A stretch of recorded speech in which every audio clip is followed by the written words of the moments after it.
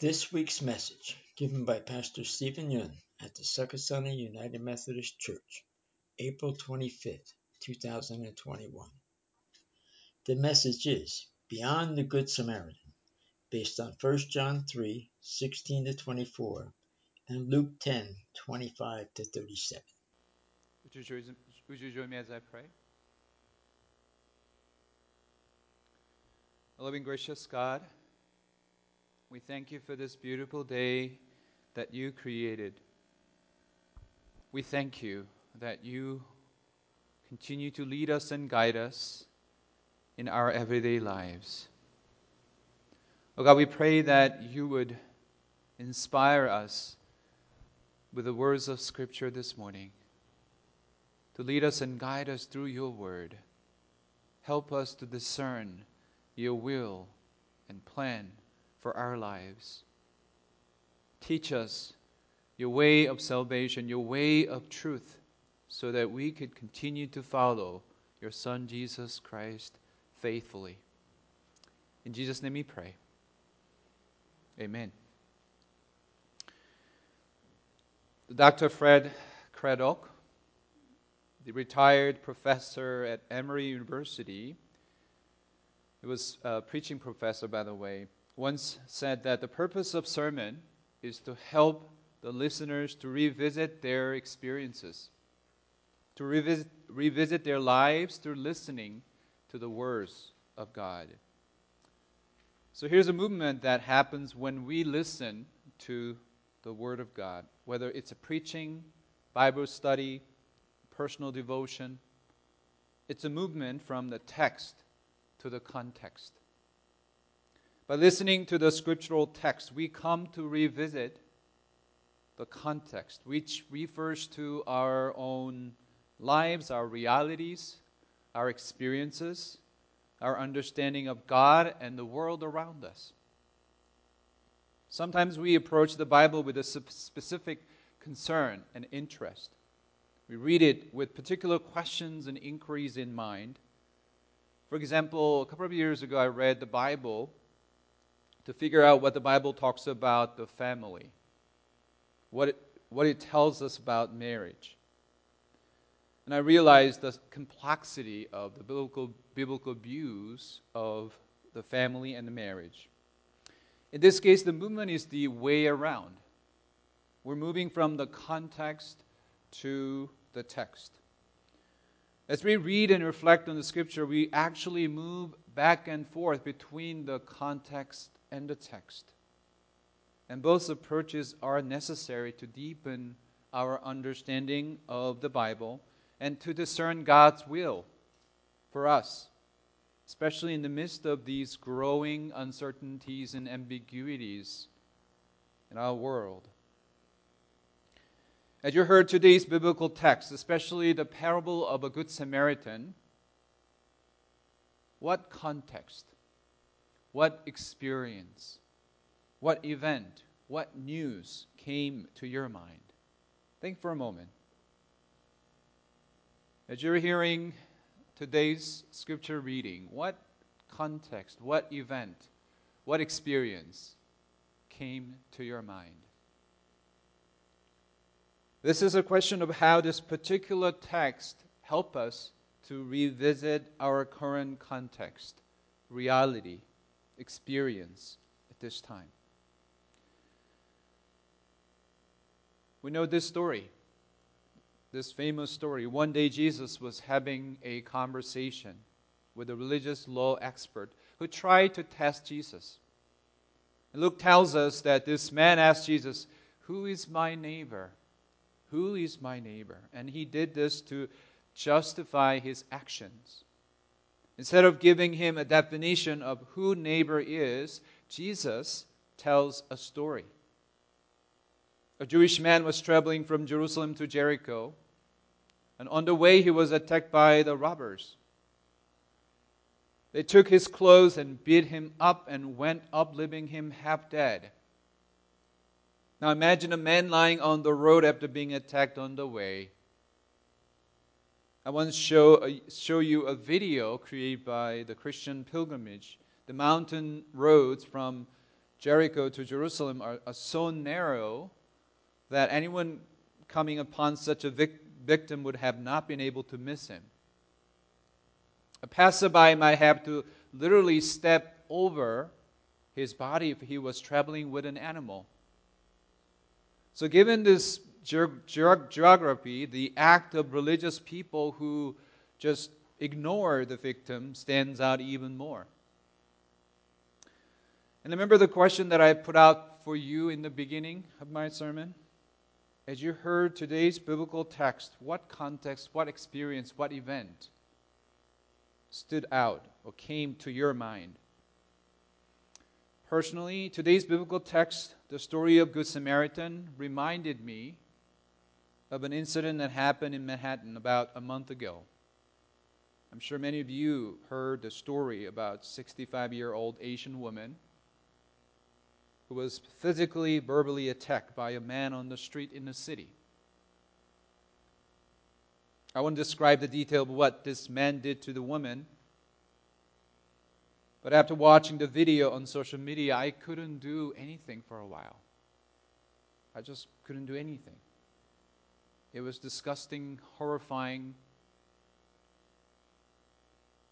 But what was even more shocking was a video footage from apartment building surveillance camera.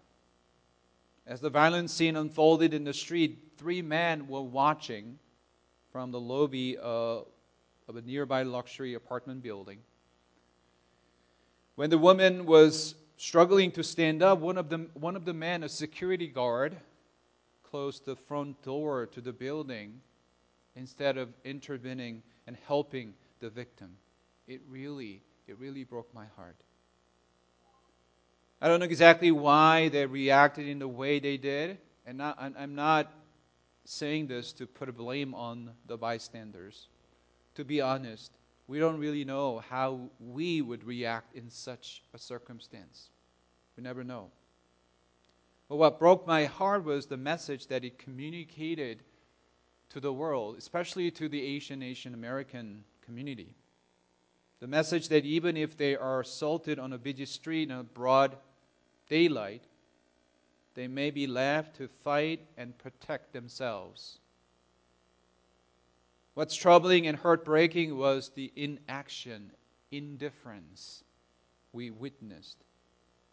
What a chilling message it is, that if you're being attacked, the community will not be standing for you. Where is a Good Samaritan? Who is a Good Samaritan in this situation? What would Good Samaritan do? It was the question that I raised myself as I was thinking about this story. And it assured me, of course, I preached on this text several times, probably over 10 times. Not just here, other churches. But it assured me of why the story of Jesus need to be told continually, even after 2,000 years. This terrifying news put this gospel story in a new light and made me reflect on it from a slightly different angle. We know from the story that when Samaritan traveling the road found him, he was already attacked by the robbers and was left half dead beside the road.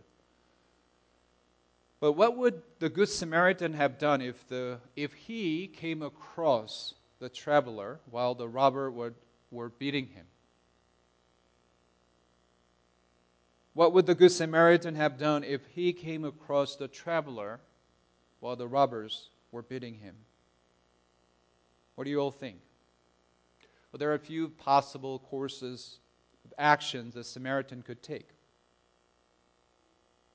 He could step in to stop the beating, help the Jewish men, or wait until the robbers do their business, and then go out to help. Would the Samaritan risk his own life and safety to save the traveler? Well, we cannot predict his action in these new scenarios because it's an imaginary situation. This question imagines different situation, obviously more dangerous one, where the safety of the Good Samaritan could also be compromised and threatened. In such a situation, what would the Good Samaritan do? We call this type of question the divergent question. The divergent question allows us to explore different avenues and create many different variations with alternative answers and scenarios. They stimulate our imagination and creative thoughts. Whatever answer you come up with, these answers are most likely to be the result of your ethical and moral decision making, whether you recognize it or not. To answer this question, you need to make an ethical decision about how we treat those who are stuck in precarious situations, how we respond to violence against others, and more fundamentally, which has the higher priority in the lives of the Christians, the safety of ourselves or saving and helping others. Fundamentally, this is a question about our moral and ethical decisions and actions. We do make moral, ethical decisions everyday lives, all the time, small or big. Some decisions are easy to make but difficult to put into practice. Other decisions are difficult to make but might be easy to practice. And there's a thing called moral dilemma. There is a thing that is hard for us to make a decision as well as to practice. We know what the Good Samaritan did in the original story. It's a right thing, right? It's a right thing to do as opposed to what other Jewish leaders did. And this is why we name the despised Samaritan Good Samaritan.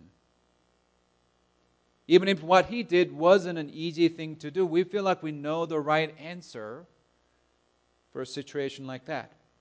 We feel like we know what we should do and how we should act if we were in the same situation.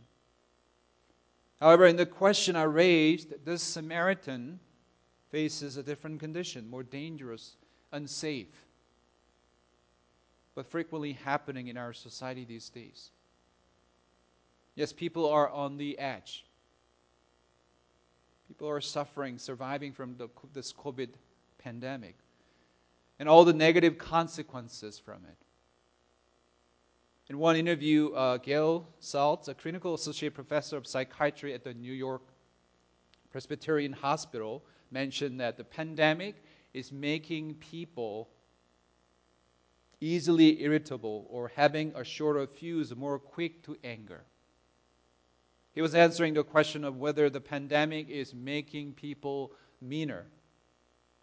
What he explained was that feeling quicker to be annoyed by things and to spark to anger as a result is quite different from being mean, because in most cases, it's a stress response. It doesn't mean that you are being inherently mean. But does this mean that the hate crimes, racist attack we currently see in our society are the aftermath of COVID pandemic? It's true that the pandemic is making people become more intolerant, indifferent to others and others' pain, as many social critics point out. However, the issue is more deep-rooted and more entrenched in our society, in our community. According to the national statistics pre-COVID, hate crimes have been increasing in the U.S. almost every year since 2014. Hate crimes in the U.S. rose to the highest level in more than a decade last year. This is from FBI report. To define the term hate crimes are the violent acts resulting from intolerance and bigotry, intended to hurt and intimidate someone because of race, ethnicity, national origin, religion, sexual orientation, or disability. And this is why the hate crimes are particularly devastating to the survivors. The only motive is a person's own identity in a particular group, something you cannot change. Survivors of hate crimes are often left with strong emotional reactions, which can incur terror, rage, anger at the perpetrator, feeling of powerlessness, deep suspicion of others, diminished self-worth and confidence, fear for others, because they are not sure of how widespread the bigotry is and how many others would be willing to commit this type of violence. As a result of this, many victims may stay away from the community activities previously were part of their lives. Some who are victims of hate crime violence search for reasons other than their race, their identity, to explain the attack, since these human characteristics are impossible to change. In Luke's Gospel, Jesus taught that we should love our neighbors as ourselves. And as Christians, we know we are called to love and help our neighbors when they are in need, when they are in trouble. But what if we know that our helping, our acts of hospitality could compromise our own safety? What would you do? What would the Good Samaritan do if he comes across the traveler while the robbers were beating him? We know this is not merely a question for theological, philosophical debate and inquiry. This is a question for our reality check this week, this day, in today's world. As we witness the rise of all kinds of hate, crimes, and violence, we know there's no easy answer for these issues.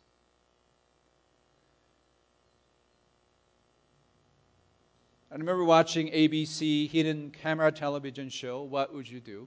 I'm sure many of you watched this previously. But this is where the actors perform the scenarios of conflict in public. This show focuses on the bystanders to see how they react to such situations.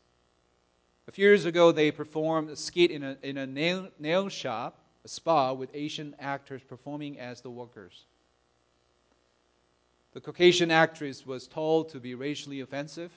She began to comment rudely on the workers' quality of life, justifying herself with the fact that the workers didn't understand English, and went on to make a racial comment, raising from Asians being bad drivers, good at math, all the other Asian stereotypes you can think of. All this was performed in front of unknowing customers. Sure enough, the customers reacted. Some looked at the women with unpleasant faces, but kept silence. Others spoke up, and there was one lady who touched my heart. She spoke up against her acts of racism, against her verbal psychological attack. She stood for the Asian worker crying. She was crying. Even if it was a fake situation, for me, it was a cry for the broken souls, the brokenness in our society. Of course, it wasn't a life-threatening situation, but still risky situations to get involved. However, she stood up, spoke for the woman. She chose to become a neighbor to the Asian worker. She was a good Samaritan. Friends, the same call is before us. It's a challenging call. But it's up to you whether you would step away or step in and stand for the strangers who Jesus said was your neighbors. It is your call. What would you do if you are a Samaritan? My hope and prayer for all of you here is that you become a good Samaritan to someone, and we become a good Samaritan to one another. A week ago, I received an email from a Korean pastor whose church is located near Hackensack, New Jersey. I don't know the pastor of the church personally. I never heard of the church name. But they heard about one of our church members who lost the family members recently. I'm sure you all know. And one of their church members working in a spa in the area, and they heard about the story. Their hearts were broken when they heard about what happened to the family. They had been praying for the family. And God led them to go further, the extra mile. The pastor sent me an email expressing their willingness to support the family financially and sent us a check. They never seen the family in person.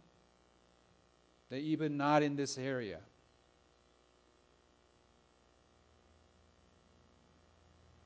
I was blown away by their love and compassion.